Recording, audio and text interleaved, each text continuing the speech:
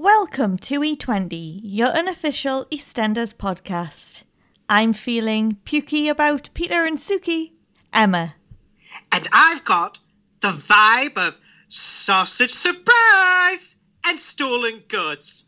Connor, so what we got coming up this week, Emma? This week we have your usual roundup, of course. We play a bit of Beal on Obeal. Oh, fave! But first, here's the jingle. Dun, dun, dun, dun, dun, dun, dun. You ain't my mother! Yes, I am! My boy, Shirley. Blimey. Mr. Butcher. 57 was my nan. 57 was everyone else. 1 minute we'll be looking at each other. The next, ripping each other's clothes off. Mother always said I could be a star. Hope you enjoyed the fireworks. Good night. We just want to say a few thank yous this week. We see we have a few members to our cult who are very proud members and told the world, which was lovely. So just want to say a big thank you to Annie May, who said she is proud to be part of the cult. She also said she's obsessed with the new jingle, but she did have an Irish man go to her door and say he wasn't impressed. Oh, that's funny, Emma, because... Oh, sorry? You've seen the videos and you're not impressed? Oh, just had the same angry Irishman at my window, Emma. Oh, hang on. Oh, someone here? Oh. She told me to stay away from her family, but she called me Kathleen. So she also says that it was a great episode and she was laughing from the beginning to end as always. Oh, thank you so much, Annie Mae. And another person who sent a lovely message in was Katie Phipps, another long-time listener and ally and cult member of E20. She is also proud to be part of our cult. And I just want to say a personal thank you from me, Emma, and of course, our God, E, also known as Peggy the Mitchell. We also have some comments from Gina, who said the bit last week where we talk about Martin's scarf had her dying with laughter. It had to be discussed, didn't it? Like, what was that scarf? That's a crisis there, Martin. That's a crisis. Midlife crisis, honestly, isn't it? I was expecting it was going to be like one of those red, like, kind of tartany plaid kind of ones, you know, that had, like, the frills and stuff on them as well. That were, like, all the rage back in 2008. I don't remember. I do remember them. I'm totally You do, Emma, you do. I do. It's the ones where, you know, like, all the, like, emo guys and stuff and, like, skater dudes, they were all wearing them, weren't they? Skater dudes. I mean, where am I from? Make it sound like I'm from, like, California, man. Like, that was the worst accent as well. I can't do accents, guys. Thank you so much, Gina. We love hearing from you, so thank you very much for all your comments on Twitter. And we also got one on Podbean, didn't we? It's Queen C. And Queen C has said, oh my God, the part about Jack driving his car around the square had me. Then they go on to say how positive and funny we are and how much they enjoyed the show. And I was like, oh, that's lovely, isn't it? Like, that's just like a really nice message to wake up to, rather than like, COVID is rising in your area. I loved the bit about Jack driving around the square because, like, why was he? There's so many questions. That's an unsolved mystery of Walford. And lastly, we have a new comment on Apple, and it's from Mr. Gadget01, who says, love this podcast. It's not your traditional review type of podcast, and that's what makes it so unique. It's never boring, and it covers every topic imaginable. That is true. That is so true. Every topic except the relevant stuff. You can tell they love the show by the way they talk about it. This kept me laughing through 2020. Emma's laugh is infectious and Connor is hilarious. Keep going, guys. Oh, that's like lovely. So sweet. It's another week, which means Sharon's got her mortar and pestle back out, and it's time for some tea. I was just going to say, it's about tea. I've wrote here, Sharon's got her mortar and pestle out. That means one thing. Tea time! She should start her own flipping cafe now. Yeah. I mean, Ruby did it last time. Do you remember, like, how she came back and obviously no one was clubbing anymore? So she was like, I'm going to branch out. I'm going to have a cafe, but literally serve no sort of biscuits, cakes, buns, nothing like that. I'm not going to redevelop anything. I'm not going to make it look bright and cafe-like. It's just going to be a nightclub and I'll sell cheap espressos. I feel like Sharon could do a better job of that. Because the Vic's quite light and airy and it's got a working kitchen. She could do a cafe from there. She can do a crushing and be like, so what would you like crushed in yours today?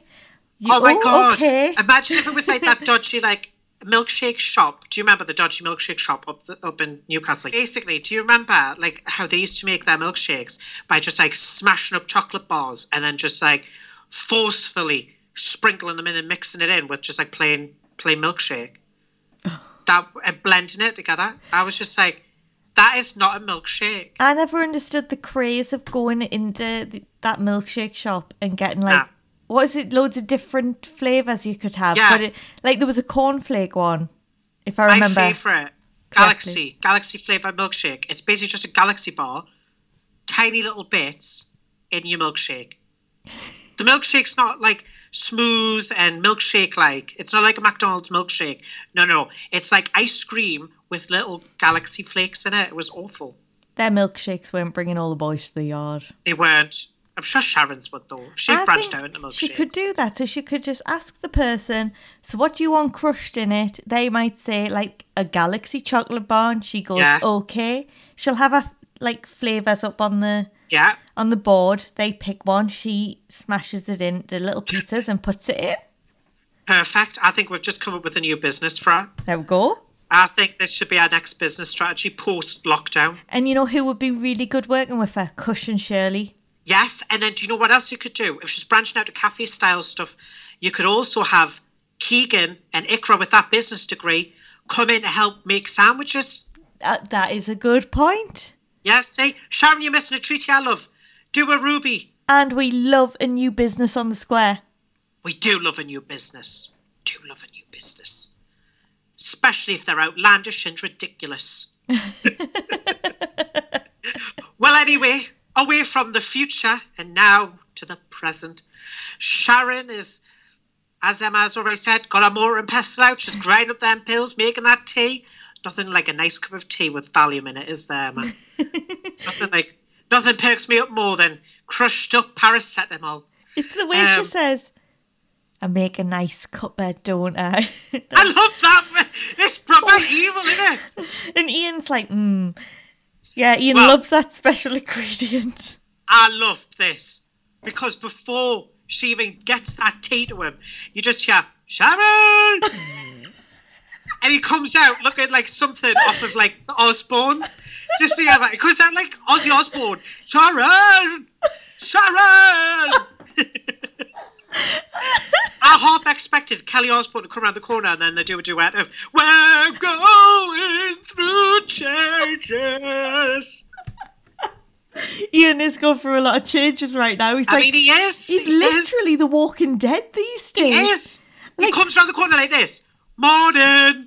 No one's, everyone's going, oh, you look ill, but no one's taking, a real concern when you think what the man looked like a few months ago to what he looks like now. He's pale, or incapable of walking in a straight line. He can't keep his, he's always hunched over now. He looks like a zombie. He looks like a zombie from the Night of the Living Dead. I just They're love coming it. to get you, Barbara.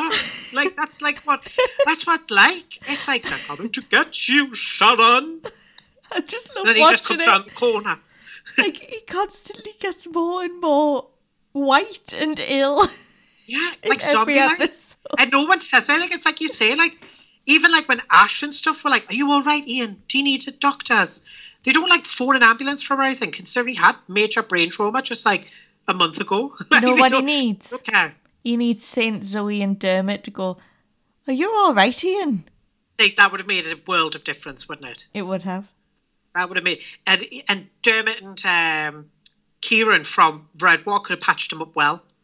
Yeah. Andy, you mean? Sorry, yeah, Andy. Yeah, could have patched him up well. They could have, but would have took a long time. Well, for Andrew, probably would have took a long time. Can you imagine him doing Ian's like plaster on the back of his head? Don't worry, Sharon, you don't need to go get those pills anymore. I've done the job. Dying. Yeah. I just love the idea that that Ian has still not figured it out himself. Every time he has a cup of tea, he feels worse. Yes, this is what I think as well. I'm like, surely you would start to go, oh, why is it whenever I have a cup of tea, I don't feel very well? I think he likes it, Emma. I honestly think he is enjoying this because you know what? He turns around to Sharon, right? Sharon's like, you should go to bed, you're not well. And like, you know, like, you would expect him to be like, yeah, you're right, I should. Instead he goes, no, I've got to do this. I've got to get up. I've got to get back to work. And all he needs is his loving wife and a nice cuppa. So you see, he enjoys it. He knows. He's like, oh, I love that special ingredient. Yeah, he's like, Sharon, add some more in. He's like addicted now. Then he goes downstairs and he does the classic thing, something they all done on Redwater as well. He smashes all the glasses in the Vic. All of them. Smashes all them glasses. Like, if you were in the Vic, like, yeah, even Max and Jack are looking at him like, Jesus. And like, Jack compares him to a cockroach, which I thought was quite funny. And I love how everyone compared him to vermin. Yeah. Literally, Suki called him a rat. She was like, that rat's got 10 lives. And then, like, Jack called him a cockroach. I'm like, Jesus, they have high regards for Ian, don't they? They love Ian on the square. They really do. You know, that's actually a term of endearment, but... If we were to use that kind of terminology, I'd be like, oh, I love you, you old cockroach. And I'll be like, oh, I love you, you little rat. Yeah. You know. I love you, you smelly rat.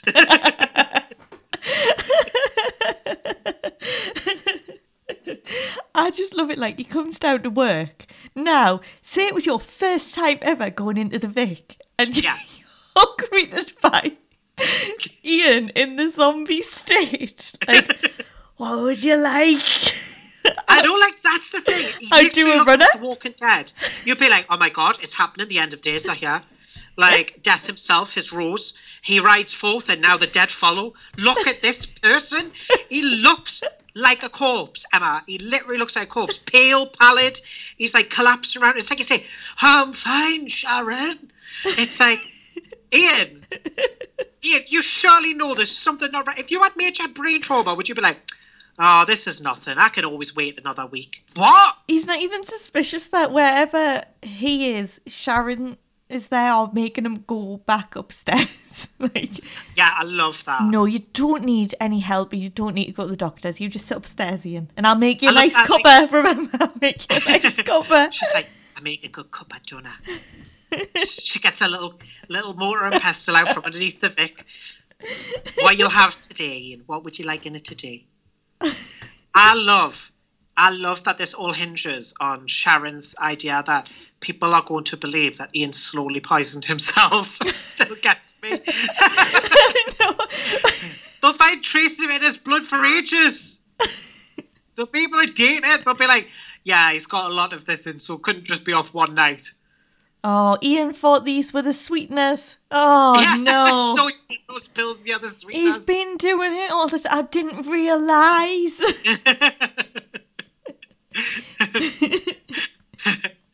I love it, mate. I just think it's absolutely hysterical. And it's like you say, no one rushes over to him to help him, like other than like Ash that one time that he fell.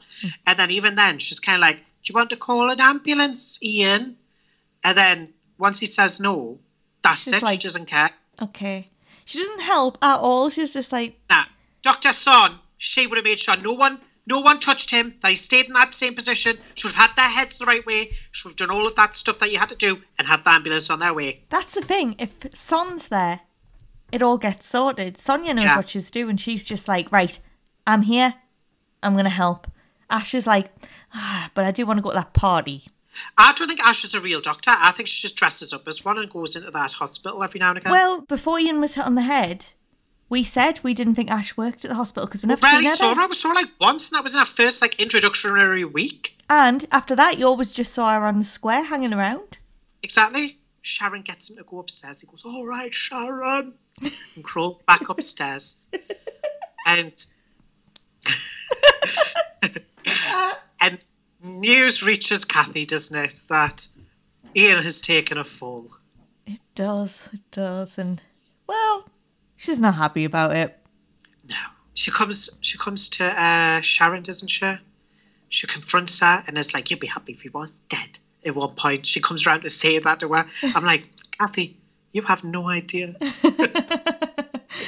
She takes Ian to the doctor's because Ian wants to go, and she tries to make it out about, like, it's about something else, or is he making something out of nothing?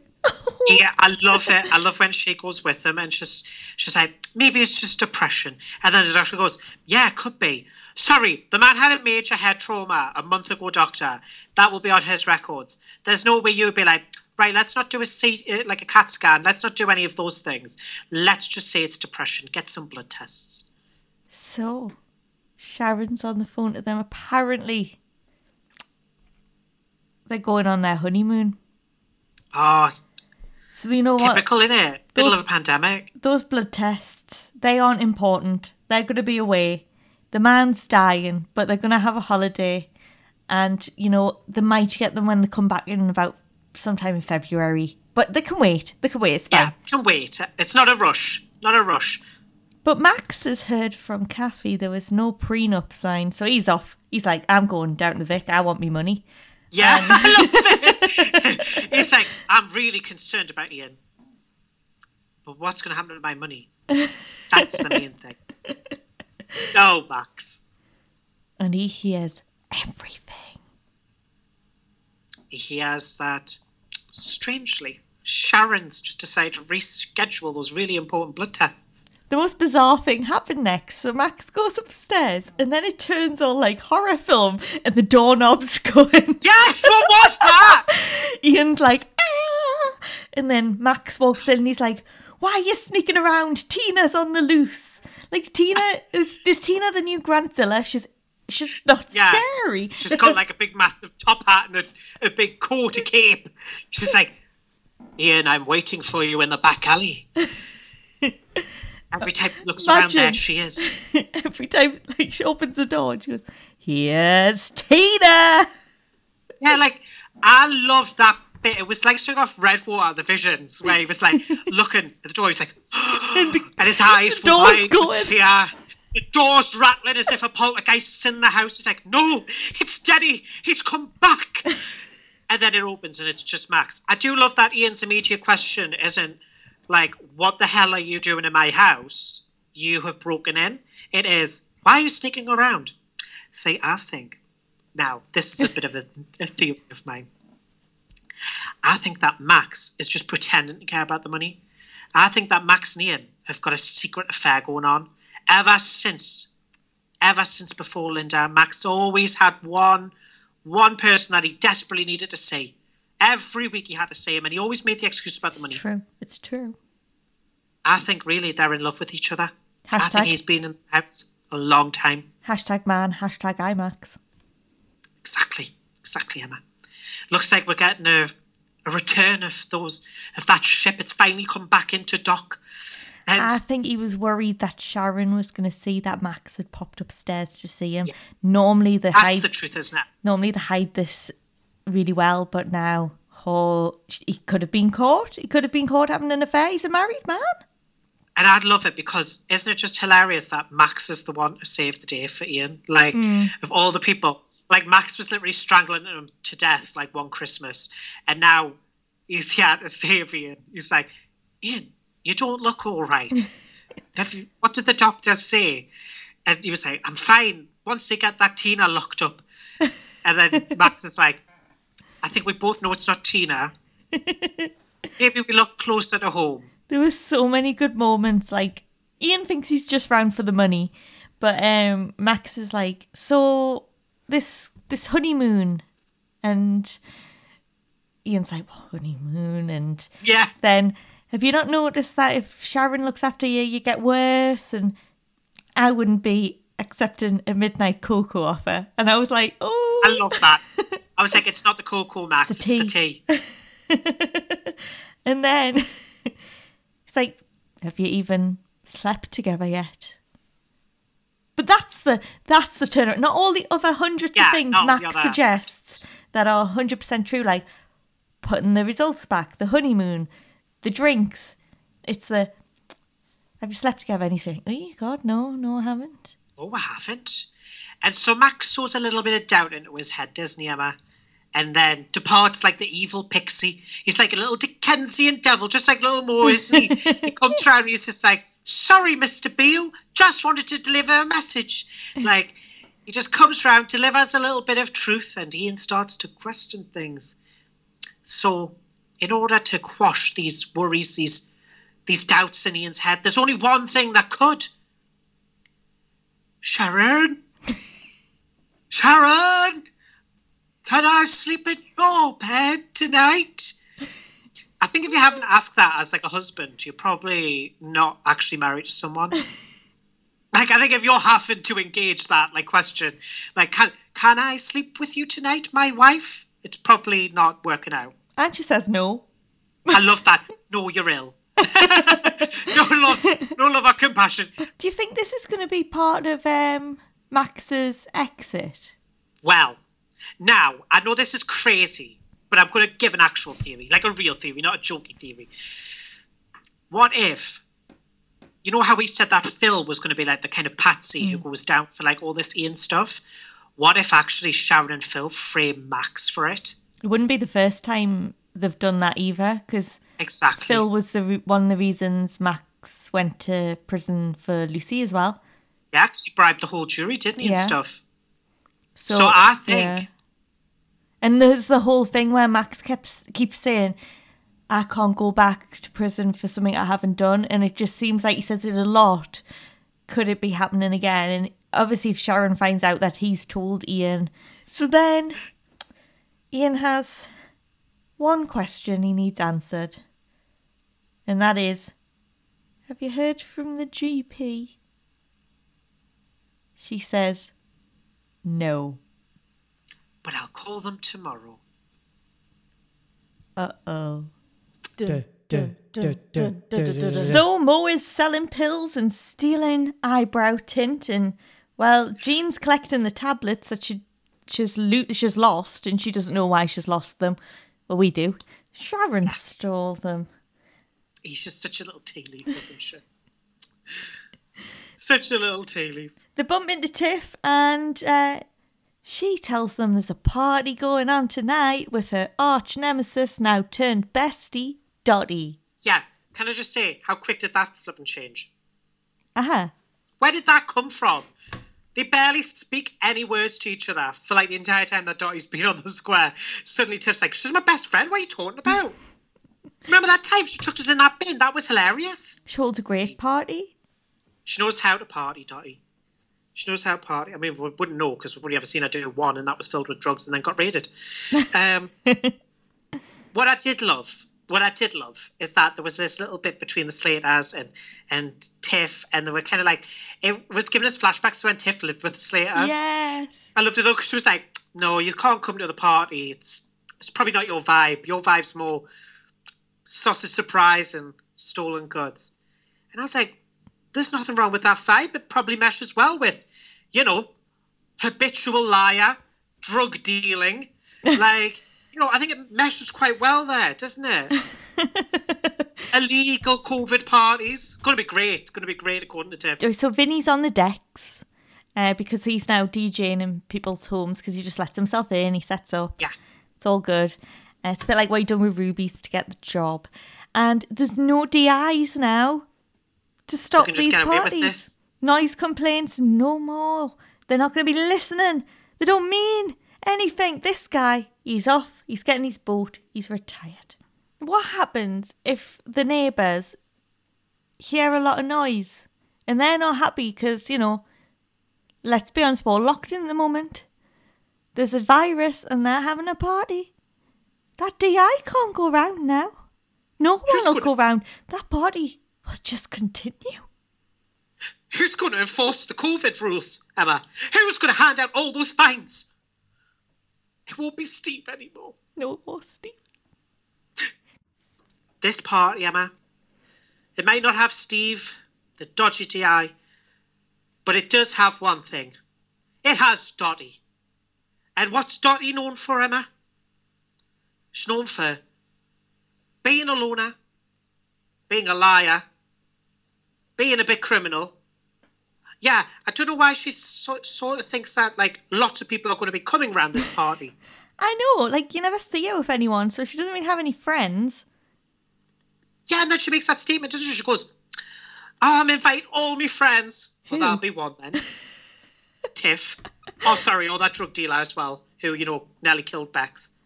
And what was Bobby not invited? Because we find out, obviously, so she gives the list of who's going. Yeah. Huge, this. Some of her friends who we know, well, it's not none of them. No. You've got Tiff, Keegan, and then she gets a text from Peter, which then spurs Ash on to want to go, even though she's just said she doesn't want to go. So then Ash and Ikra. So that's a grand total of Dottie, Tiff, Keegan, Peter, Ash, Ikra. Oh, yeah, definitely that many. 6. I love that.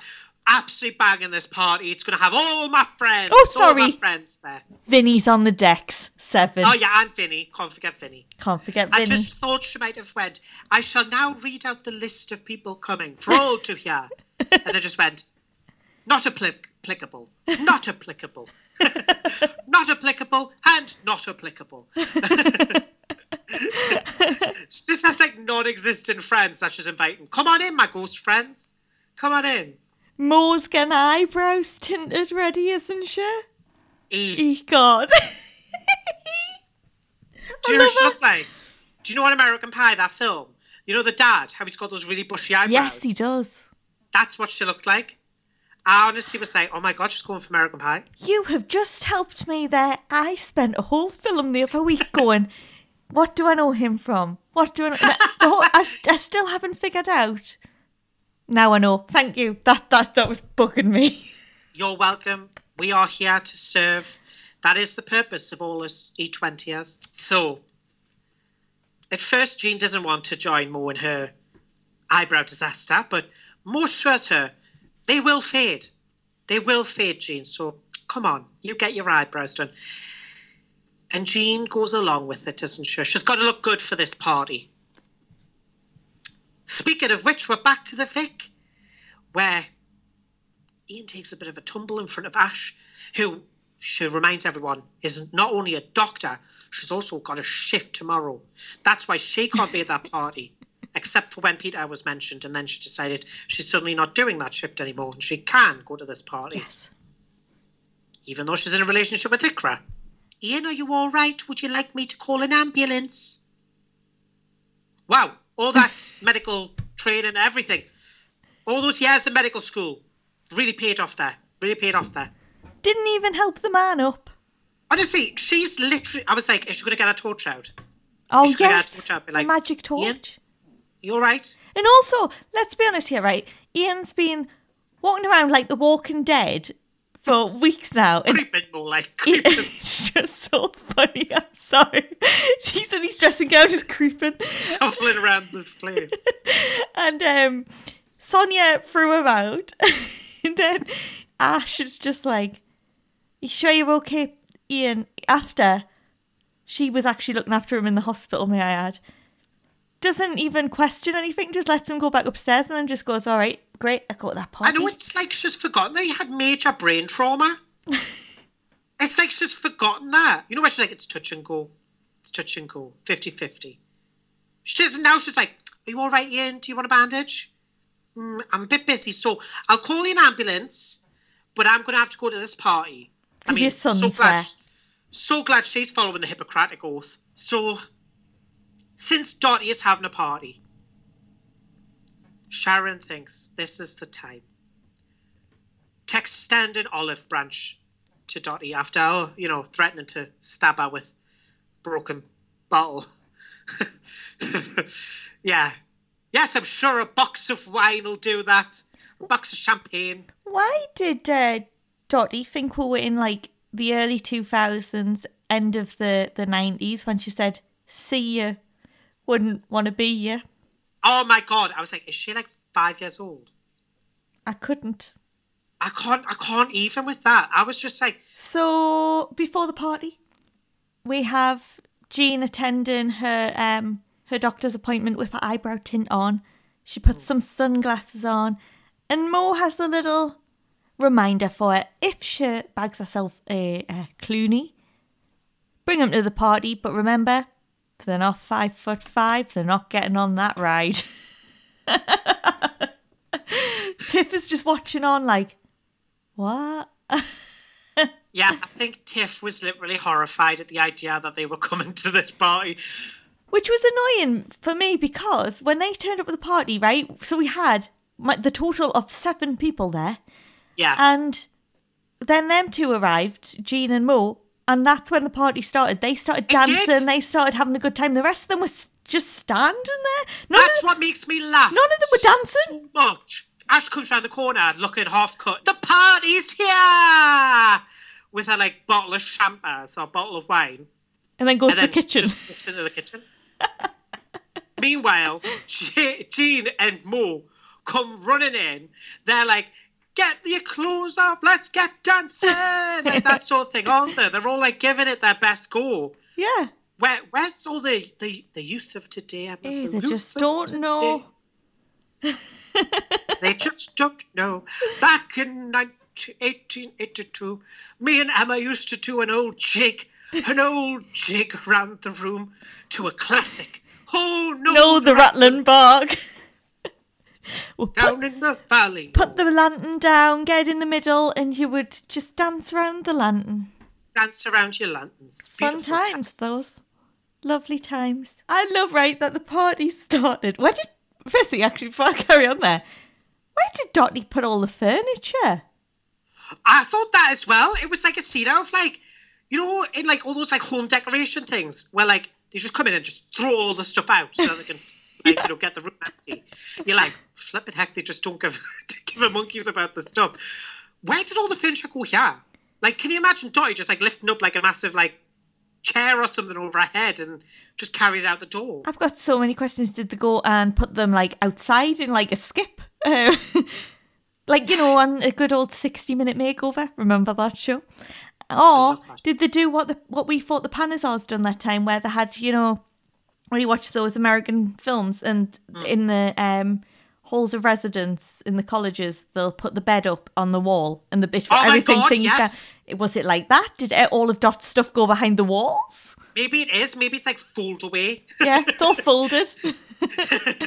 You just like flip the couch over, it just goes under the floor. Flip the chair over, it just goes under the floor. Like the wall, they just turn the tally, that goes round. Yeah, bang, bang. Bob's your uncle, whole room's empty. It did look like a little dance hall, didn't it? Uh-huh. So, can you imagine? She was like, strip this carpet now. Come on, get this carpet up as well. Let's get this carpet up. We're going to go all nice boards. We're going to go boards. She's just redecorating Dot's house. And I want the lights put around there. Yeah, if you could have those multicoloured, that would be great. And then if I had a spotlight about there. Can I just talk about Ash as well? Oh, yeah. Since we mentioned her staggering in, already half cut, despite being on shift tomorrow, working with people who potentially have serious ailments or life-threatening situations. So just keep that in mind, guys, for the rest of this party. Wouldn't want Ash working on us. Let's just say that. Wouldn't want Ash working on us the next day. So, Ash, rightly so, is confronted by Ikra, who's like, where have you been? And her response is to basically just go, oh, well, I've just been celebrating. You know, it's a birthday, it's a party. Like, she's like, that isn't she? And then I'm like, birthday? I was thinking that too. I was confused on that too. Who was you celebrating with beforehand? Maybe it got cut. Maybe. I mean, she's half cut, so like honestly, it was so weird. And then she's like, as soon as Peter comes round the corner, she's like instantly like jumping on him. Mm-hmm. She's like, oh, Peter's here, yay! Meanwhile, our actual girlfriend, who she said she loved like, what, 3 or 4 months ago, is just stood in the hallway feeling like rubbish. I just have to say this right now. Ash is getting on my last nerve. The way and she mine. treats Ikra. I'm just going to say it now. I liked her at the beginning. I thought, yes, we've got another doctor.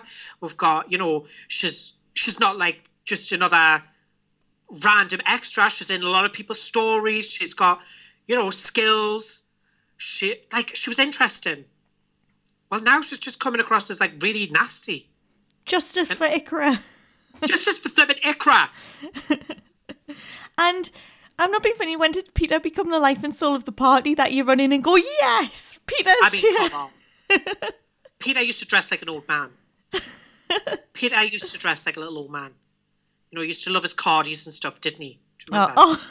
Do you remember those days? Little parties and stuff. I loved it, right? Because they say that the party is absolutely dead, which it is. It absolutely is. And so will all they be if they get COVID.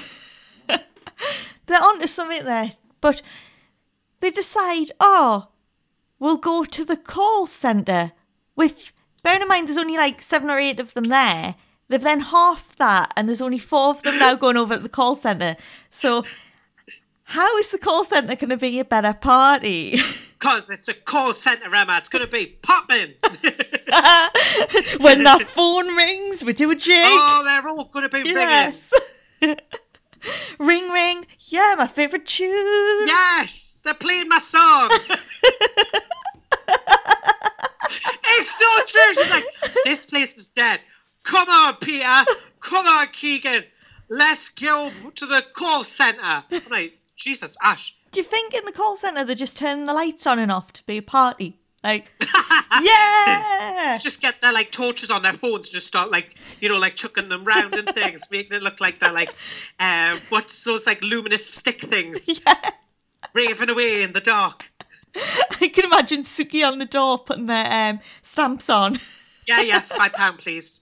We'd get in for 3. We would. Oh, we would. We were always on the guest list. So all of them are off to party at the call centre. They love the sound of the ringing. Woo! The call centre bit where Ash is like, we're off. I'll just give you a call tomorrow. Where the hell are you going to be staying, Ash? Oh, yeah. I thought you live with Ikra. She just takes this guy who she clearly fancies and goes off to like the call centre. And even if Ikra doesn't think that Ash fancies Peter, she knows Peter fancies Ash. So why would it be just so chill for you to be like, right, Celia, see you tomorrow. I'm going off with Peter. Mm-hmm. Oh, nice girlfriend. I'm not even joking. If she was my girlfriend, she'd be dumped. She'd be dumped in that hallway. I'd go, tell you what, love, you don't need to call me tomorrow. You don't need to call me anytime because you're finished. Get out me flipping house. So she has some words with Jean, doesn't she? And so does Dottie. So Jean's telling Ikra that, you've got to live in the present because she just wanted to live in the now. She's taken all of Daniel's advice. So, and she doesn't want to hear any of the news. Yeah, like, she doesn't want to know the biopsy results or anything. She doesn't want to find out what it is that she's felt again. So she's living every day as it comes and like not to think of the future and not to worry. And that, it was nice for someone to actually sit down and chat to Ikra. Do you know what it was? Because the rest of them didn't. She was just sat in the corner. That was what's so mean. I really feel sorry for Ikra at the minute, right? Because Ash is just treating her like garbage and no one's saying anything about it. No one's trying to like be there for her. And then Dottie has some words with Jean. And Jean says, whoever it was, just stick their olive branch. And that's what she does. Do you know, I actually enjoyed Dottie more in this week than I have for quite a while. Ever since she started doing the whole, I'm going to blackmail you for the Archers. Like, that bit just did not do anything for me. But this bit where she was like, you can stick your olive branch, taking on Jean's, words of advice and loosening up a bit. I feel like Dottie is almost too hard. Yeah. Too hard-faced and, not welcoming to other people. So then she doesn't have anyone around her to help create more stories. It was nice to see Jean there and being like, you know, he has some advice from an older woman, and like someone who's probably been where you've been more than once. Like, it was nice. It was refreshing to see Dottie loosen up a bit and soften.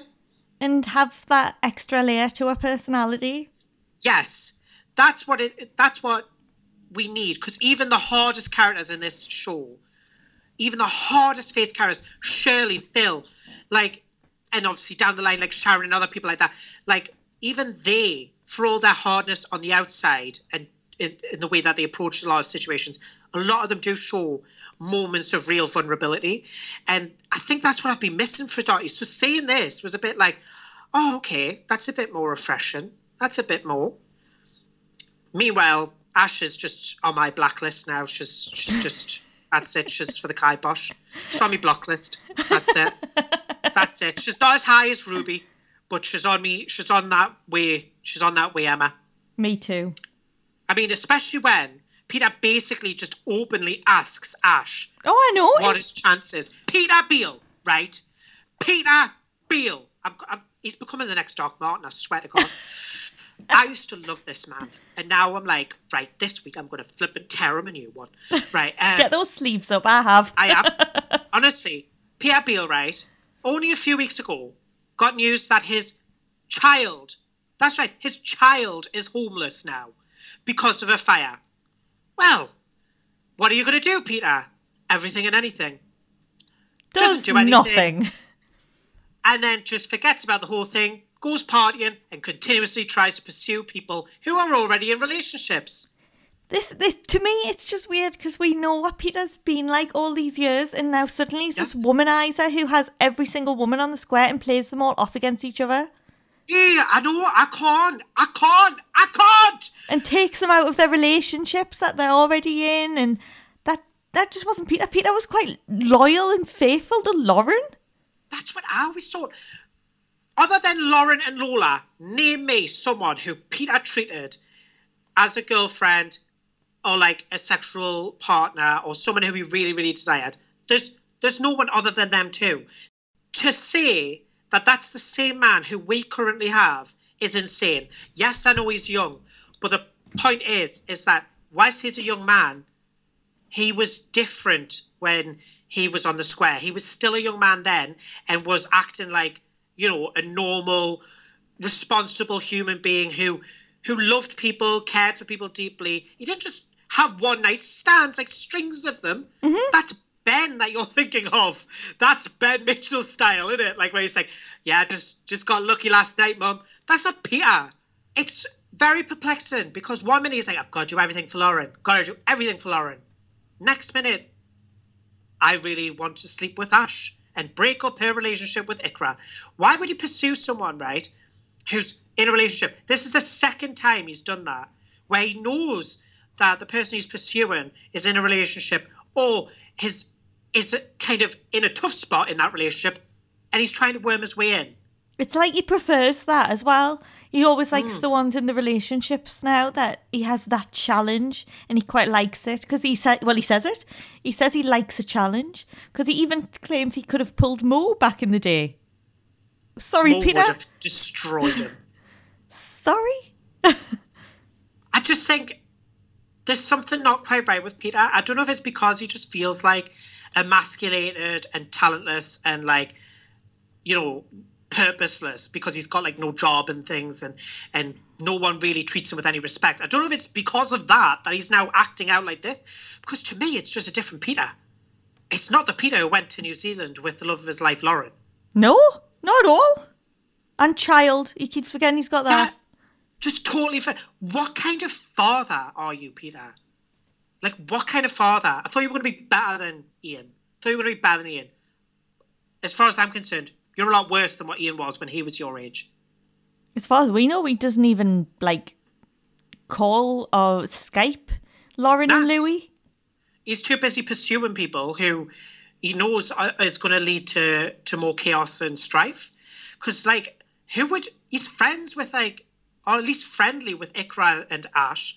So he knows fine well if he slept with Ash what it would do. And yet he's just willfully doing it. It's awful.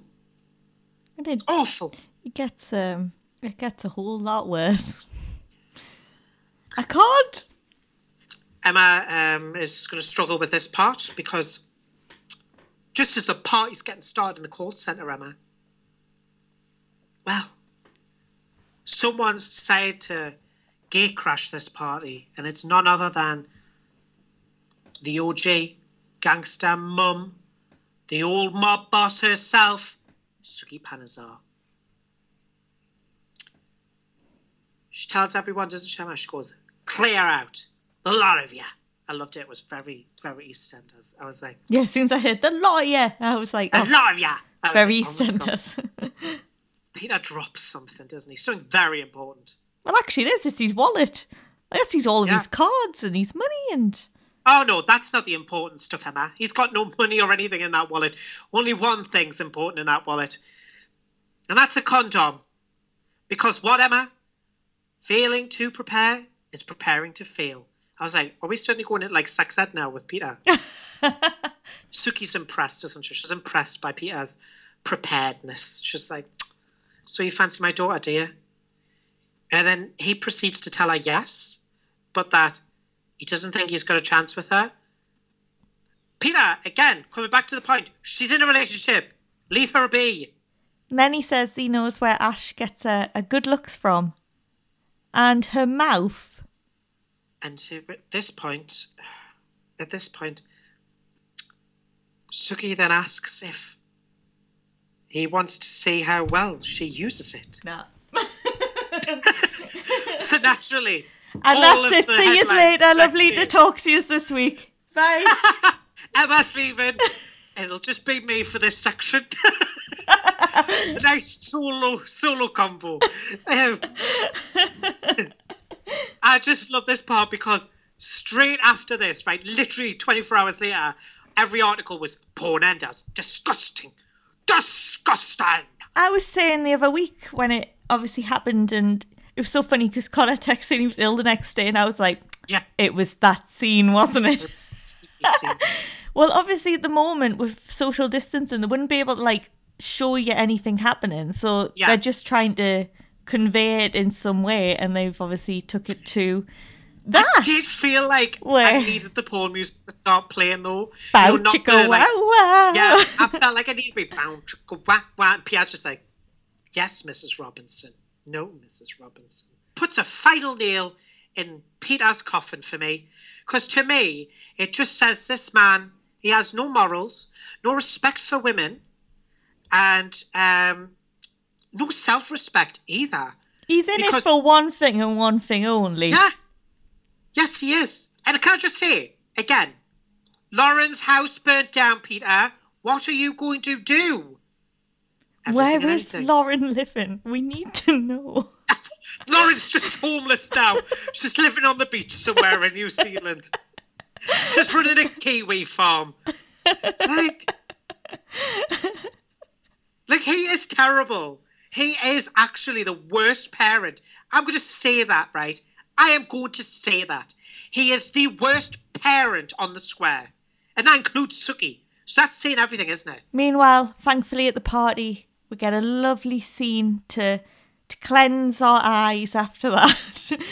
It really was. I needed that scene with Jean. Jean just dancing the night away, having a lovely time, living her best life, singing. It's like watching me and you on the dance floor. Oh, it was, wasn't it? We would so be like her. We'd be like her more. I just have to say, it was lovely to see Jean kind of embracing the now. It's something that I struggle with, because it was like what that doctor was saying, worry only spoils like today, not tomorrow. Do you know what I mean? Like, so it was nice to see Jean like embrace. Obviously, don't go out and party and everything, guys. COVID's out there at the minute. But like, when we can live our lives again, live it to the fullest, and always remember how precious life is. That was the nice message that Jean was kind of delivering. Yeah, it was nice. Like, you can't predict what's going to happen. So just live now and stop focusing on everything else. And coming from Jean, I'm going to listen. Yeah, we all are. And can I just say as well, Jean also deserves to like just enjoy her life as well. Like, people were saying that she should be, just looking after herself and enjoying herself now rather than worrying. And I think that is such an important message, because Jean just basically does try to like look after everyone. I know obviously she struggles and sometimes doesn't end up being the one looked after, but she does always try to be like a mother to Stacey, a surrogate mother to Kat. Like, she does try her best a lot of the time. And I feel like she deserves a bit of, like, just her doing what she wants to do, what makes her happy. And that's what she was like when she was with Daniel as well. She was really living in the now. She was just doing everything that he told her to just be her true self, tell her truth. And she was, remember when she was going around just telling everyone what she thought of them. Loved that. Loved that. Your hair's never going to grow back. Remember the Keanu? The next day has come along and, Peter bumps into Ash and Suki. So she asks her, where were you last night? And this is what got me. Why did no one notice Peter didn't leave the call centre? And why did no one go back into... Luckily. God knows what they would have saw. But, like, no one went back to go, Peter, come on.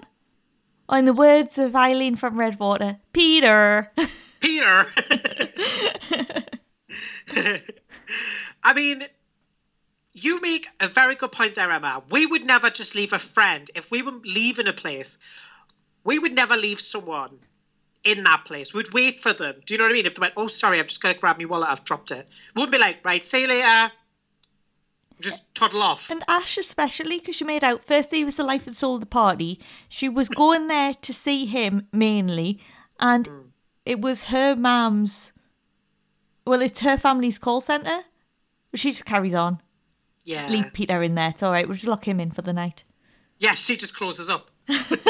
Puts the shutters down. Enjoy, Mum. Bye. I also love that she doesn't question why Suki is just staying there as well. It's very late. Why is Suki just hanging around the call centre? And she totally accepts the next day when she's like, oh, and did you get lucky last night? And he's like, no, I stayed with some mates. Meaning? In the call centre.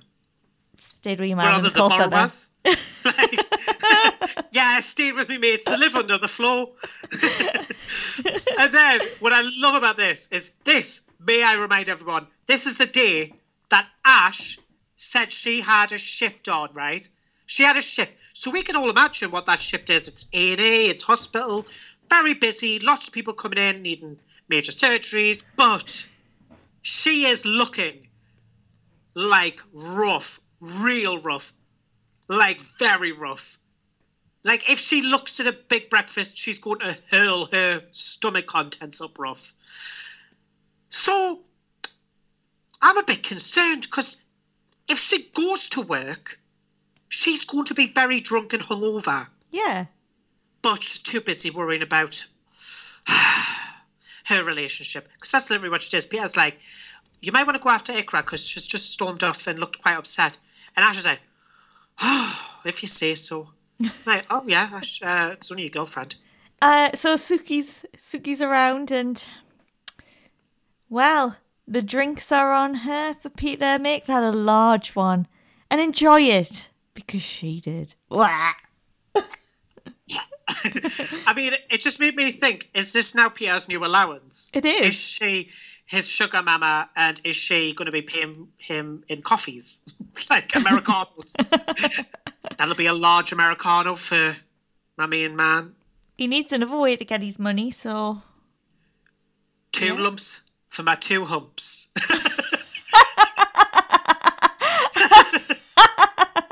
Just drops some sugar cubes in. My humps, my humps, my humps, my humps.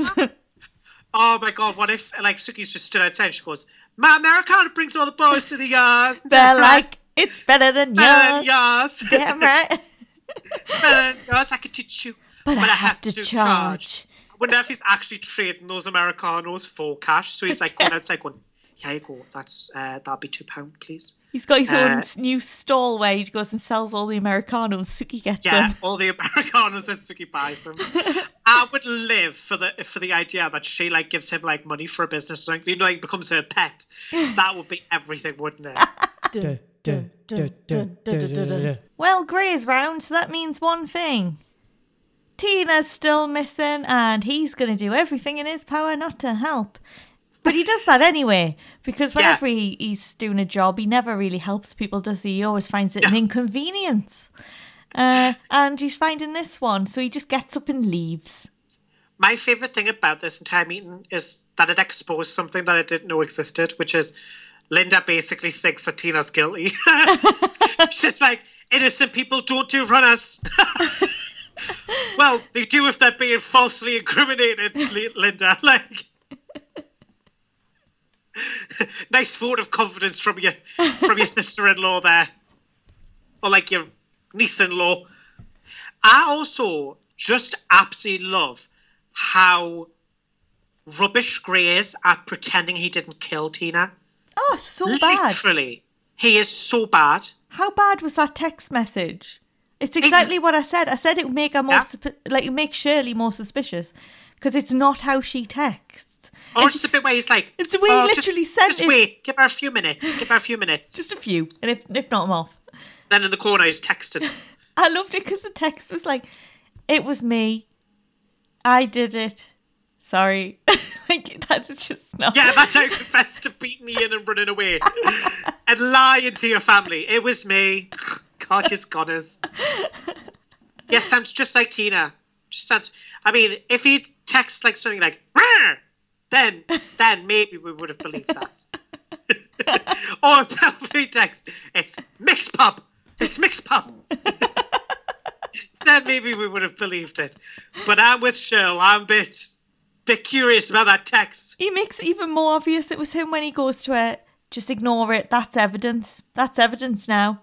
That'll get her. No, it's not. That'll get her done. So you're going to have to keep quiet on that, and we're going to drop it all. That's it. Done. Move on. Move on with your life, Shirley. Your sister's missing. Move on. Is it maybe because if she took that to the police or anything, or the police ever found out, they could locate where that came from, roughly. Yes. And they would be able to work out that it came from Albert Square or Walford, which obviously would be quite strange since Tina's done a runner. Surely Tina would have had a password on her phone, or, you know, she clearly didn't have Touch ID or Face ID because he got in, but like not even a password.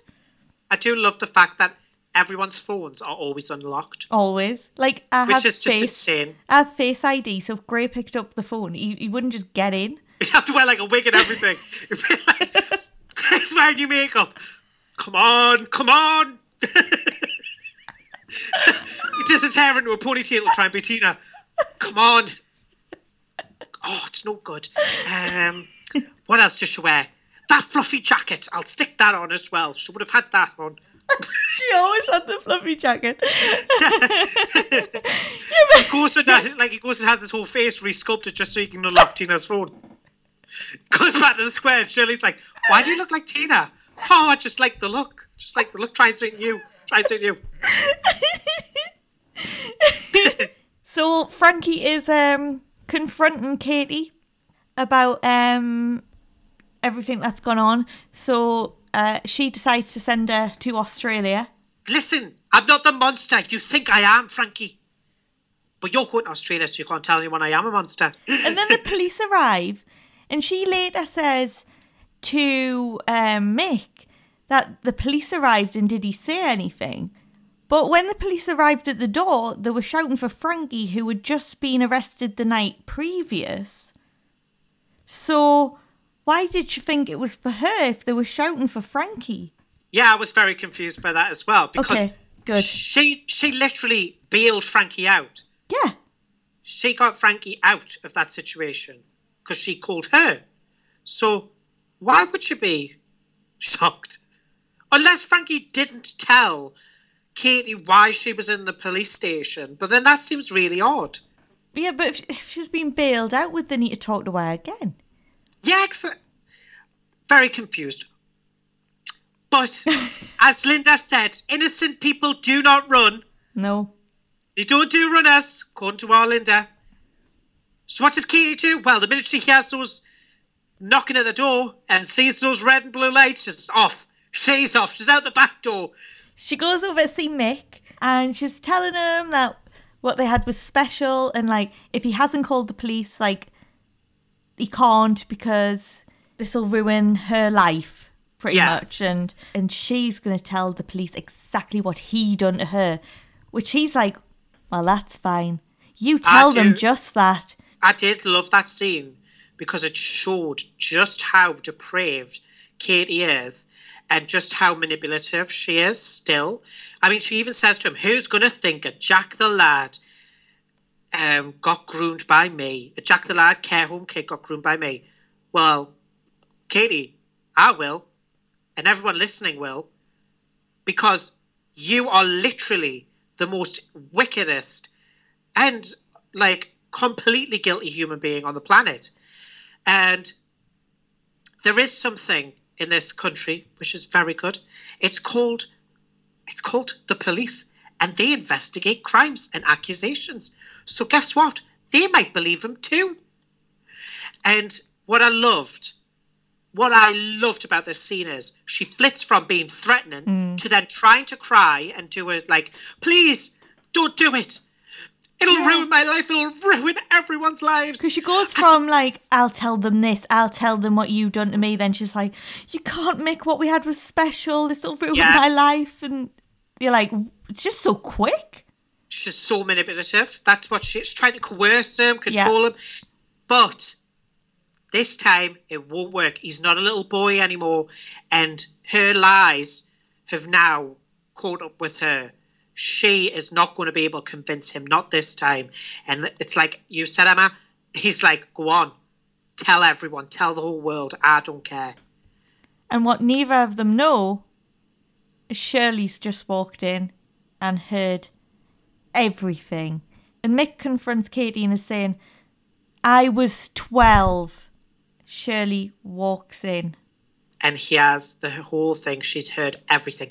Katie's face.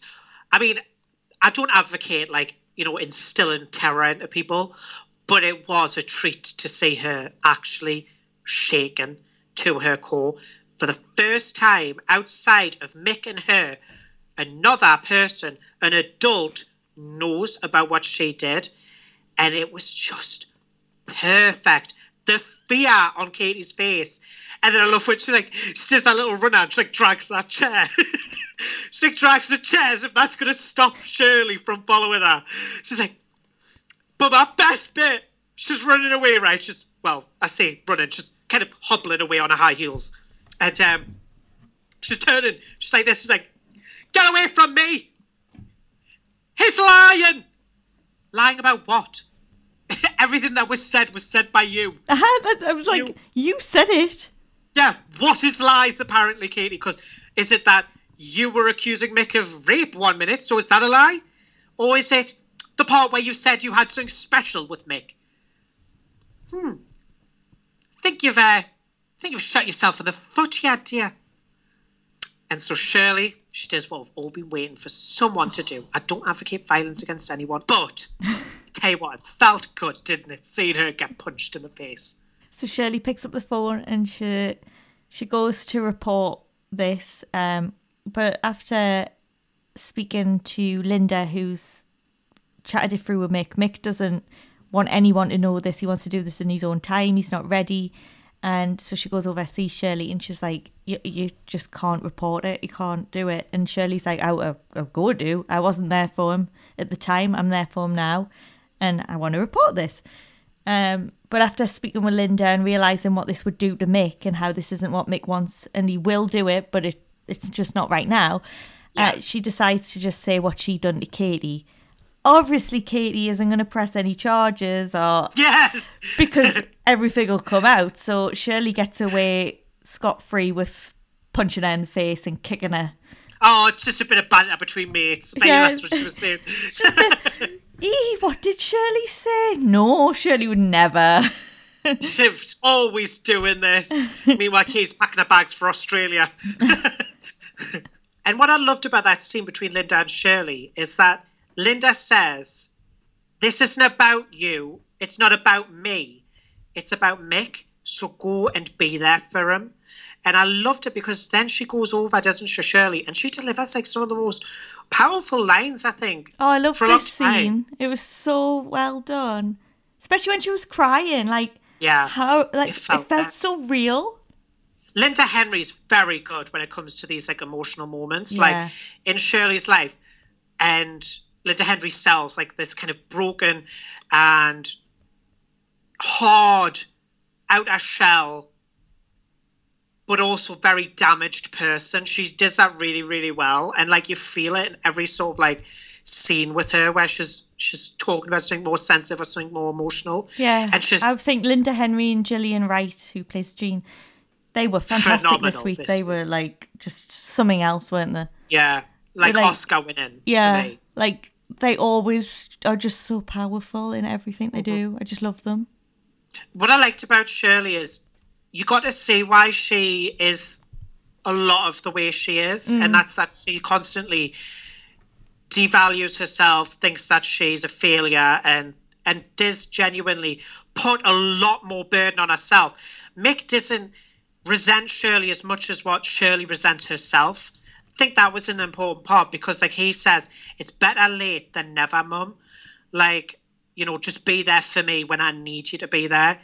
And then he says that he loves her. And I was like, that's a very powerful moment because she did sort of let him down. She did let him down in his youth. So for him to be able to say that he loves her and not to kind of beat herself up, like it's not your fault, it's not my fault, it's Katie's fault. That was very powerful as well. Like I was like, I think Shirley's been waiting most of her life to hear. Oh, definitely, because she's always felt like, because obviously what we find out, like Mick always thought that Stan and Shirley were his parents. And like ever since that storyline, really, you've always got that vibe that Shirley doesn't feel like she's ever done enough for Mick. Yeah. And I think that was that moment there where Mick was like, why not now? And none of this is your fault. And there was that moment where I feel like, it's not like that was resolved or anything, but it's the first time they've really both sat down and finally talked about when the effects. When she wasn't around when he was younger. I think it was very in with Jean's message as well about like living in the now and not like worrying about the future, but also not concerning yourself overly about the past, not let the past define us. And like that was like again another powerful message. Like they were killing it this week, EastEnders. So the next day comes and Tina is still missing and Shirley is wanting to know where she could be, so she's ringing round. Gray's not happy about that. Remember, who cares? She's missing. Just drop it. Yeah, just drop it. She said she's guilty. She said she's guilty. I don't care if she's your sister. So Mick comes and picks Shirley up and he says that they're off to the police station. And he's like, I could think of better mother and son days out. Yeah, he's like, it's not an ideal mother and son day out. Went down to the neck. But I was like, well, it depends on which mother and son you are. I'm sure for Phil and Peggy, that was like an every other weekend. That was all the time there. Yeah. And Grant, she was just used to it. They were loving, they were having their meals down there and everything. Or down every now and again. Like, do wonderful sausage sandwiches in that canteen. Shirley tells Mick and Linda about the text as well and says, well, it's just something not right about it. Linda has an idea. After telling Max he means nothing to her, she wants him to stay away from her. Oh, she needs his help now. So you know that award you buried with your fingerprints on and my fingerprints on? Well, that'll prove that it wasn't Tina, but we might go down for it. So if you could just show them that and then Tina will get off. And he's like, I'm not going to prison for Tina. Yeah, I was a bit like, Linda, yous will go to jail. Yous will go to jail. Tina might be free of that charge, but she's dead. So it's not really going to help her now. I know you don't know that, but you will just go to jail and you have a child to look after. I have to say, wasn't a fan of Max in that pub. We stand Max, yeah. We love Max. But when he said those things to Linda the day before, I was a bit like, I don't like the way you're talking here, Max. He said he gave her space. He let her play the loving wife. She was his. Oh, no. I don't like those words. No. I don't like the way that sounds, Max. You don't get to tell her what to do. Well, just like Kim, I don't feel like I've had my full 9 hours. Last night, I'm still tired, and I probably did actually have my full 9 hours now I'm thinking about it, and I'm still tired. It's lockdown, Emma. It's what it does to you. It makes you just want to stay in bed all day. But at least I don't have to get my head round this story, which is the story that Denise was telling Kim after she hadn't had a full night's sleep. So Lucas is saying that Patty got Phil to get a gang to beat him up. I love it because she goes, so let me get this straight. Your serial killer ex says that your gangster baby daddy got asked by Patty to get a gang to beat him up. And I was just like, what a line. What a line to open a scene with. That was so good. It was so funny. It was so Kim. Yeah, I've missed Kim. So glad she's back. Yeah, me too. Like, you know when you miss someone, but you don't like actually know you missed them? Like, I feel like her just being here has just brought a little bit more comedy to the square. We love a good laugh. Oh, yes. And whilst they're discussing this very complex thing, Cherie sneaks out, doesn't she? It looks like she's up to no good. She's off. She's like, she's doing a Rainey. You know when Rainey was running away because she was scared she'd be found out that she didn't beat Ian. She'd be like, that was what she was like. She's like, but I caught up. I love how she didn't go far. She went to Ruby's cafe/bar. Yeah, oh, that's true. She did. Yeah, I forgot she did a little stop there as well. She did a stop there, nice. And then the next time it was the salon. Yeah, that's true. You know, it's nice. You have to have a drink first before you cut people's hair. Where was she staying? Because she clearly, must have stayed over in the salon because the cafe and that was the day before, and then the next day... That's so true! She's still missing, but why did they not go... How about we go into work and check if she's there? No one went, let's head over to the salon and see if Cherie's there. No, they couldn't be bothered. In fact, Kim started speculating, and I loved it because it was kind of a throwback to when we all used to speculate that, Cherie's mum was actually like a murderer, and I still sort of think she is. But, back to that time, because Kim was like, she's out, she's stalking a care home for her next victim. I was like, Kim... In reality, she was just drinking. I mean, it's like you say, is Ruby's bar like 24 hours? Did she just stay there all night? Well, I don't know, because she says that she's absolutely horrified by the prices at Ruby's and she's going to be bankrupt if she has to keep drinking there. So that explains why Ruby's bankrupt. Say she's probably buying too much of our own merch. She's always making herself a drink, is Ruby. She just steals half of that flipping stock. Let's just say, because I don't think we'll fit it in anywhere, but I need to bring it up, and we're talking about it now. Yeah. Did you just love when Martin said he wanted to go and see Bex, and she was like, no, you can't? Yes, I love that bit when she was like, no, you can't. Oh. That's interesting, because you can't get the time off. And it's like, oh, that's quite disturbing. That's his daughter, and you're like, nah. Yeah, no. You'll stay here, Martin. But yeah, so Cherie's not going anywhere either. She's kind of just lurking around the square, trying to avoid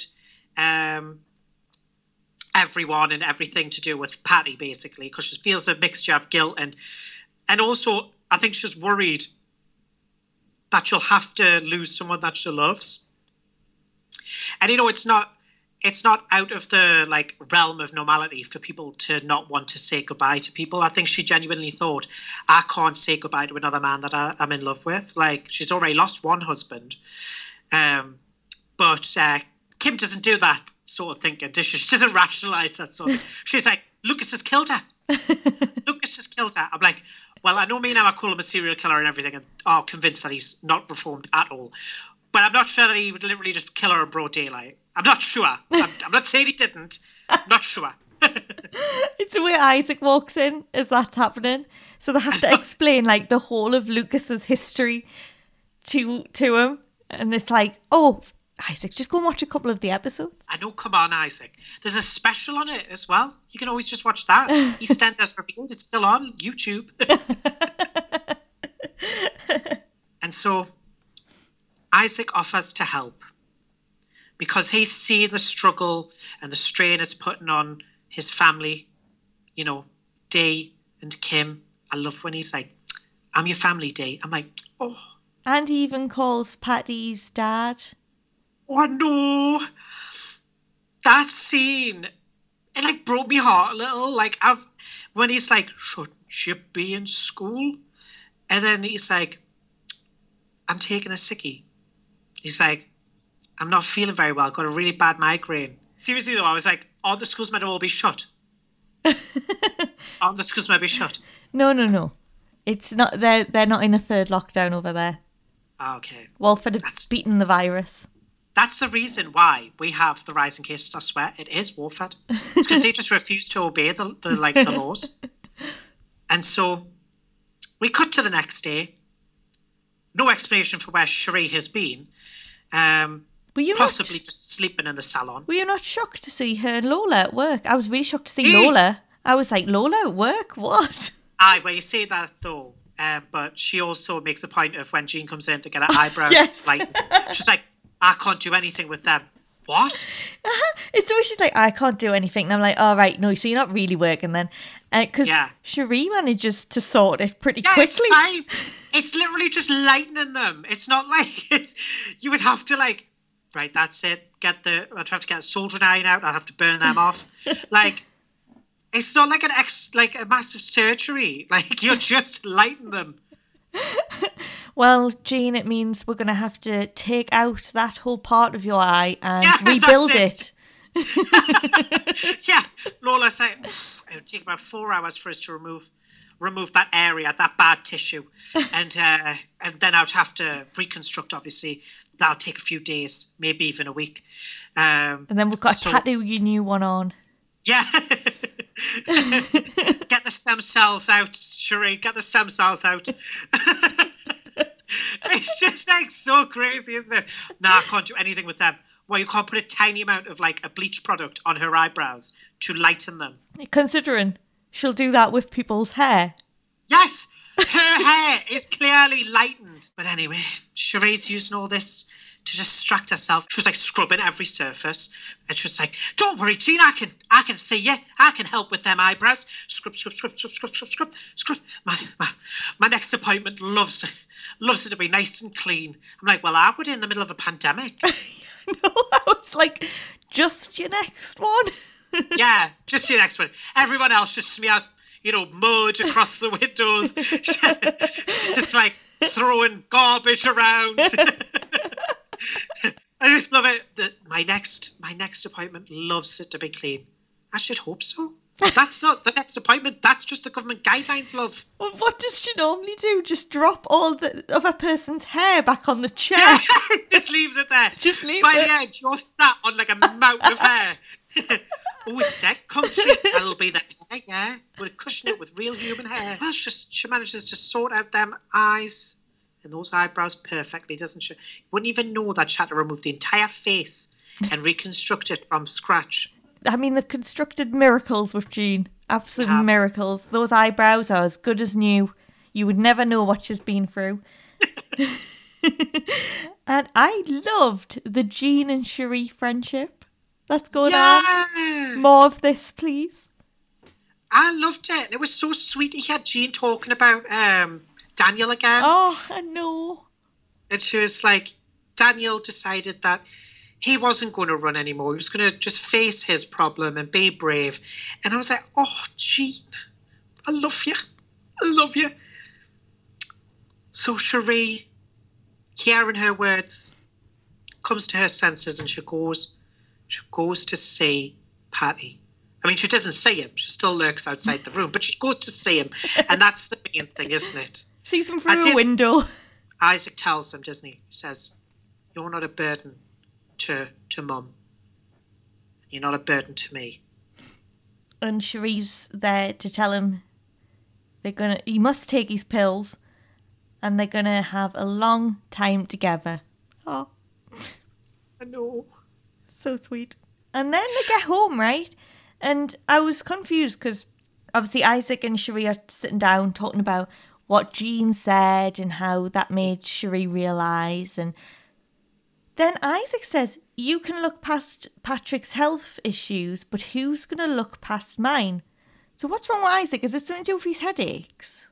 Well, how interesting. I'm wondering, what is it? Is it... See, the skeptic in me thinks it's going to be something something to do with him sexually, because obviously we all know he likes to have a bit of a fun time with women. He has quite regularly went on dates. Either that, or it's like you said, what if it is to do with headaches and it's something like an inoperable brain tumour or something up there? Because we've never touched upon it. And No, the way he said I know that, that. is that like the start of this storyline, or maybe we'll never know? I'm trying to think of like other things that it could possibly be, but to me, it has to be something to do with relationships as well. It has to be something Yeah, to do it was the way he said it, because he said, you can look past Patrick's health issues, but who is going to look past mine? I guess we'll find out. If not, it's an unsolved mystery of Walford. I did love when Patrick returns home and Kim comes in with all those balloons, and she's like, well, I guess I'll be taking my happiness elsewhere, because Denise would prefer, just after Patrick's come out of hospital, to start an argument all about Lucas. Yeah, I'm not with Denise at the minute. I'm starting to be like, Denise, what are you thinking? He's just had a stroke. Relax, hon. I know you're worried, but then maybe you should move out of the house if you're then going to be that stressy. Because, phone the police. Phone the police. Why is none of these people reporting this to parole? They're all just like, what should we do about Lucas? Well, he's already broken his parole. Yeah, I just love the way no one rings them. They're like, oh, what shall we do? How can we keep Lucas away? I mean, there's the obvious. Prison. But I guess they have let a serial killer out, so maybe they'll be like, oh, come on. He's Give him a trying. chance. He's trying. He's trying. You Kathy's know, over there. everyone else has forgiven him. You can too. Come on, Peter. He looks up to you. It's just all that again. Well, Denise decides she knows exactly who to blame for this stroke. It's not her bringing all this stress to Barry's door when he's very old and has just recovered from COVID. No, it's Phil. So she charges over to him, doesn't she? I love when she just comes up and attacks Phil. It's like one of my favourite things. She comes over, just starts attacking him. Phil doesn't even care. Nah. Like Phil just stands there and takes it every single time that Denise gives him it. I love Phil and Denise. They make me laugh. They're so funny. And then Phil's just like, what are you talking about? I just sat down and warned him off. And then she was like, what? He was like, well, I do have a right to say my son, you know. I was like, yes, of course he does. So the next bit, we get help from Copper Jack. He's back at it. He's a copper, and he's saying, well, Lucas has many enemies, and he's got to stay away. But Chelsea's trying not to be suspicious because she's going to get a phone call shortly. I love it because even, like, Denise even convinces Lucas, and they're both like, yeah, maybe I should go. Maybe I should leave you. And she's like, no, Dad, you have to stay. Really, it's not because she loves her dad. It's because she wants him to, like, do something criminal. And she's like, I need someone who could just take the fall, who I'll not care about. Stay, Dad, please. I love the way they're like, Lucas has many enemies. Many enemies on the square, perhaps, but further afield, I'm not sure. Like, who is he? Like, where does his, like, infamy to other people come in? Well, we've never really seen him outside the square, have we? No. So it was a bit like, yes, definitely has lots of enemies here. I would expect people to be attacking him here, which they don't. But I would expect people to be attacking him here. That's true. Like, yeah, they just don't care. It's because Kathy's like, oh, he's trying. He's trying. Peter's like, what are you talking about? And she just goes, you freak. Stacey's like, why is everyone so happy to see Lucas here?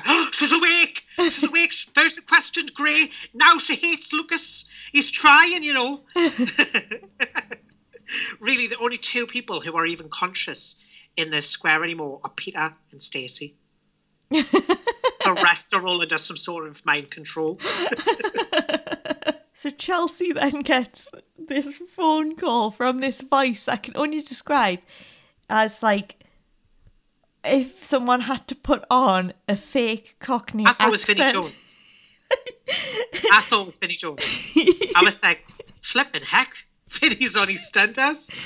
You said, why are you talking like this? I was like, what? You get me? But he also had a bit of a husky voice. So like, it was... Was it really fanfiction Kathy? Yeah, it was me. It was me. I must be threatening. It was me. I was the voice. It's the way they've done the voice. So it was like, you know when you get those like on comedies where they've done something wrong and they get that funny call. Yes, It felt all a bit like that, but it did remind me of... I've seen the videos. I'm not impressed. I mean, I half expected her to go, you've seen the videos? And then like it just go, duh, duh, duh, duh, duh, duh, duh, duh. Still don't know who that Irishman was. No. He literally walked in and goes, I've seen the videos you sent, Frankie. And we still don't know. Still don't know who he is. Why did he have Frankie's phone? I don't know. And I'm not impressed. And neither is she. I just love it. I didn't like the tone of I didn't like your tone. It's just like, who was that man? I think he should be made into a star. I think he already is a star. It's a scene I'll never forget. 3 weeks. I'll die later. Yes, Like, I'm not die later. It's like the proper fake Cockney. it was like, the way he spoke was as if you, like, his words, like, attacked her. It was like, I'll die later. Out of nowhere, his tone just instantly shifts to, like, explosion. And why was it like it was coming from, like, in my room? It wasn't coming from the phone. Yeah. It was like, they've not done that over the phone. They've just added that later. A bit like, breakfast is important. That was everything still. Our hero this week, or should I say heroes again, are Jean and Shirley. Yay! I mean, these two delivered this week. Delivered the Oscar-winning performances. In their scenes this week, like Jean doing a little speech to the camera and Shirley and Mick, they were just so powerful this week. Yeah, so powerful. Our slapping Dan this week is Katie Lewis. And she got a good slapping down this week, didn't she? She did, off our Shirl. Flippin' Another heck, reason. She got slapping down and a half. Another reason Shirl was Hero of the Week. Yeah. As our heroes were Jean and Shirley, I'll be rating out of Jean's and Connor will be rating out of Shirley's. And I'm going to give this week 4.5 Jean's. And I think I'll give 4.5 Shirley's. Because as much as I rant about Ash, as much as I ranted about all the others, I love them for that reason. They provided me with the drama and the tea. I was in my element this week. I know, that's what I love. It's like, even if I don't like the character or whatever, they're bringing me something still. Like, yes. They're creating some form of emotion. Yes, they're getting a reaction out of it. Yeah. They're creating things for us to make jokes about or discuss. Like, again, I said it last week, you know, to come off the back of Christmas and New Year, normally this is when stories sort of peter out a bit and take a while to pick back up. They're killing it this week. I thought we got more depth to Dottie. We got some fantastic scenes with Jean and Shirley. We had the drama. We had the comedy. We had everything. And we got a lot of scenes we didn't expect to see. So we got Suki and Peter. I know, I brought it up again. I know. Do you want to say how well I use this mouth? And also, I didn't expect Shirley to walk in when Mick was confronting Katie. That was such a good moment. Katie's face, the fear. Something else. And that's why this week is 4.5. So now it's time to play Beal or No Beal. It's one of our favourites here. Emma loves it especially. And it's basically where I test Emma's E20, EastEnders No. You know what? I like to see if she can really remember those obscure lines by the Beale family. I love this game. I'm so excited. So all you have to do, Emma, the rules are simple. The game is very easy. You just have to tell me, after I read out a quote, whether it was said by a Beale or whether it was said by a no Beale. So on with the show. Yay! Your first quote, Emma. You always get a way of getting what you want, you spoiled brat. Beale or no Beale? Beale. Correct. It was Ian to Denny right before he locked him in that room and caused all of the storyline we currently have. Quote number 2. At least everyone cares enough to hate me. No one cares about you. Beale. Correct, Emma. To Tina, wasn't it? It was Ian to Tina. That's right, yeah. It was when Tina basically says, everyone hates you.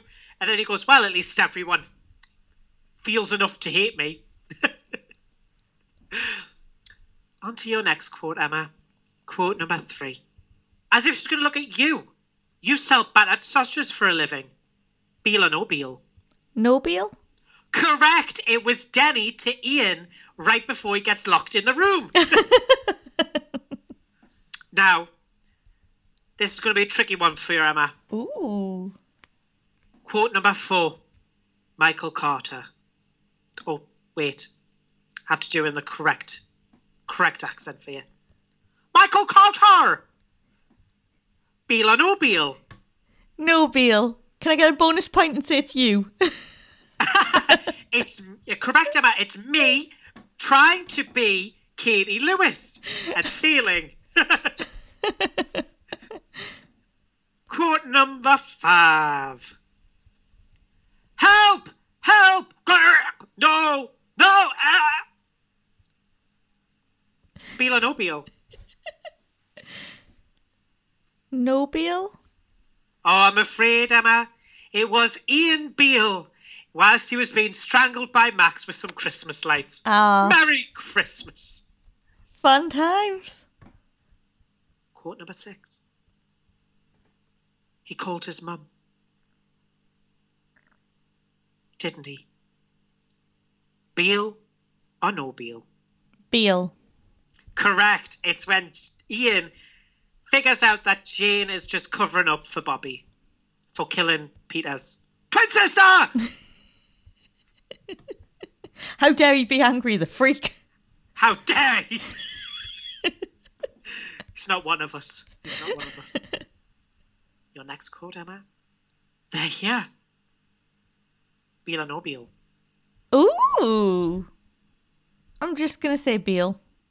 Correct! No. It was Ian Beale at the Christmas event, you know, with East 17 and the choir stuff. And he realises that his attempted murderer is in the square. Well, no, Ian. Of course they're here. It was someone who personally had a grudge with you. It's not going to be Suki flipping hitman from Russia, is it? I still love that this week he was like, Tina's on the loose. Tina, of all people. She's like Voldemort or like, you know, Sirius Black. It was her, headmaster, in the castle. Tina Carter. Little Harry Potter reference there for everyone. On to your next quote. You'll take him on after what he's done, Beale or no Beale? Beale? I mean, I'm afraid she's not a Beale. She might have wanted to be, but she wasn't. She was Tanya. And it was after finding out that Stace and Max were sleeping together again. On to your next one, Emma. Remember, you just have to get the majority. We're very majoritarian with the results. You're in the lead, Emma. Quote number 9. Do you want to see how well I use it?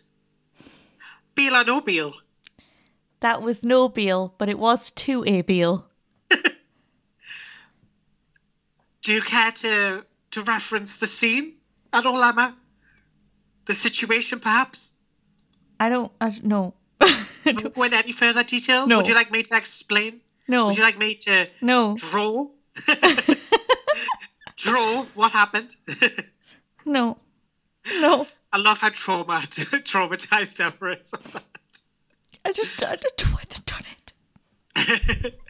It's like the Gemma Collins. Just don't want to talk about it. I don't know. I don't want to talk about it. Well, you're correct, Emma. Why would Peter do that to me? I know. Can you imagine leaving fanfiction Emma for Suki? Terrible. So it was, as you said, no Beal. It was Suki offering herself to Peter. On to your last quote, Emma. Get this right. Well, it doesn't really matter because you've already won the majorities. Yeah, if you get this right, it's a bonus. There you go. 2 sugars. That should perk you up a bit. Beal or no Beal? Well, technically, I guess now, a Beal. Correct! It was a trick question right at the end, Emma. I was hoping you would be like, no Beal, it was a what? It was Sharon Mitchell. Well, Emma, have I got a treat for you? Ooh. You get to go party in the greatest place on earth. The place that it's happening. The place that it's bouncing.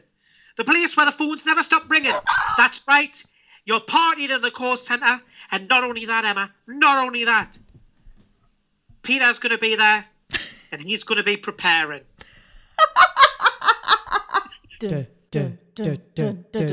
This week's episode, you are entitled to compensation if you have been affected by the Peter and Suki scenes. Did you feel like #Pukey?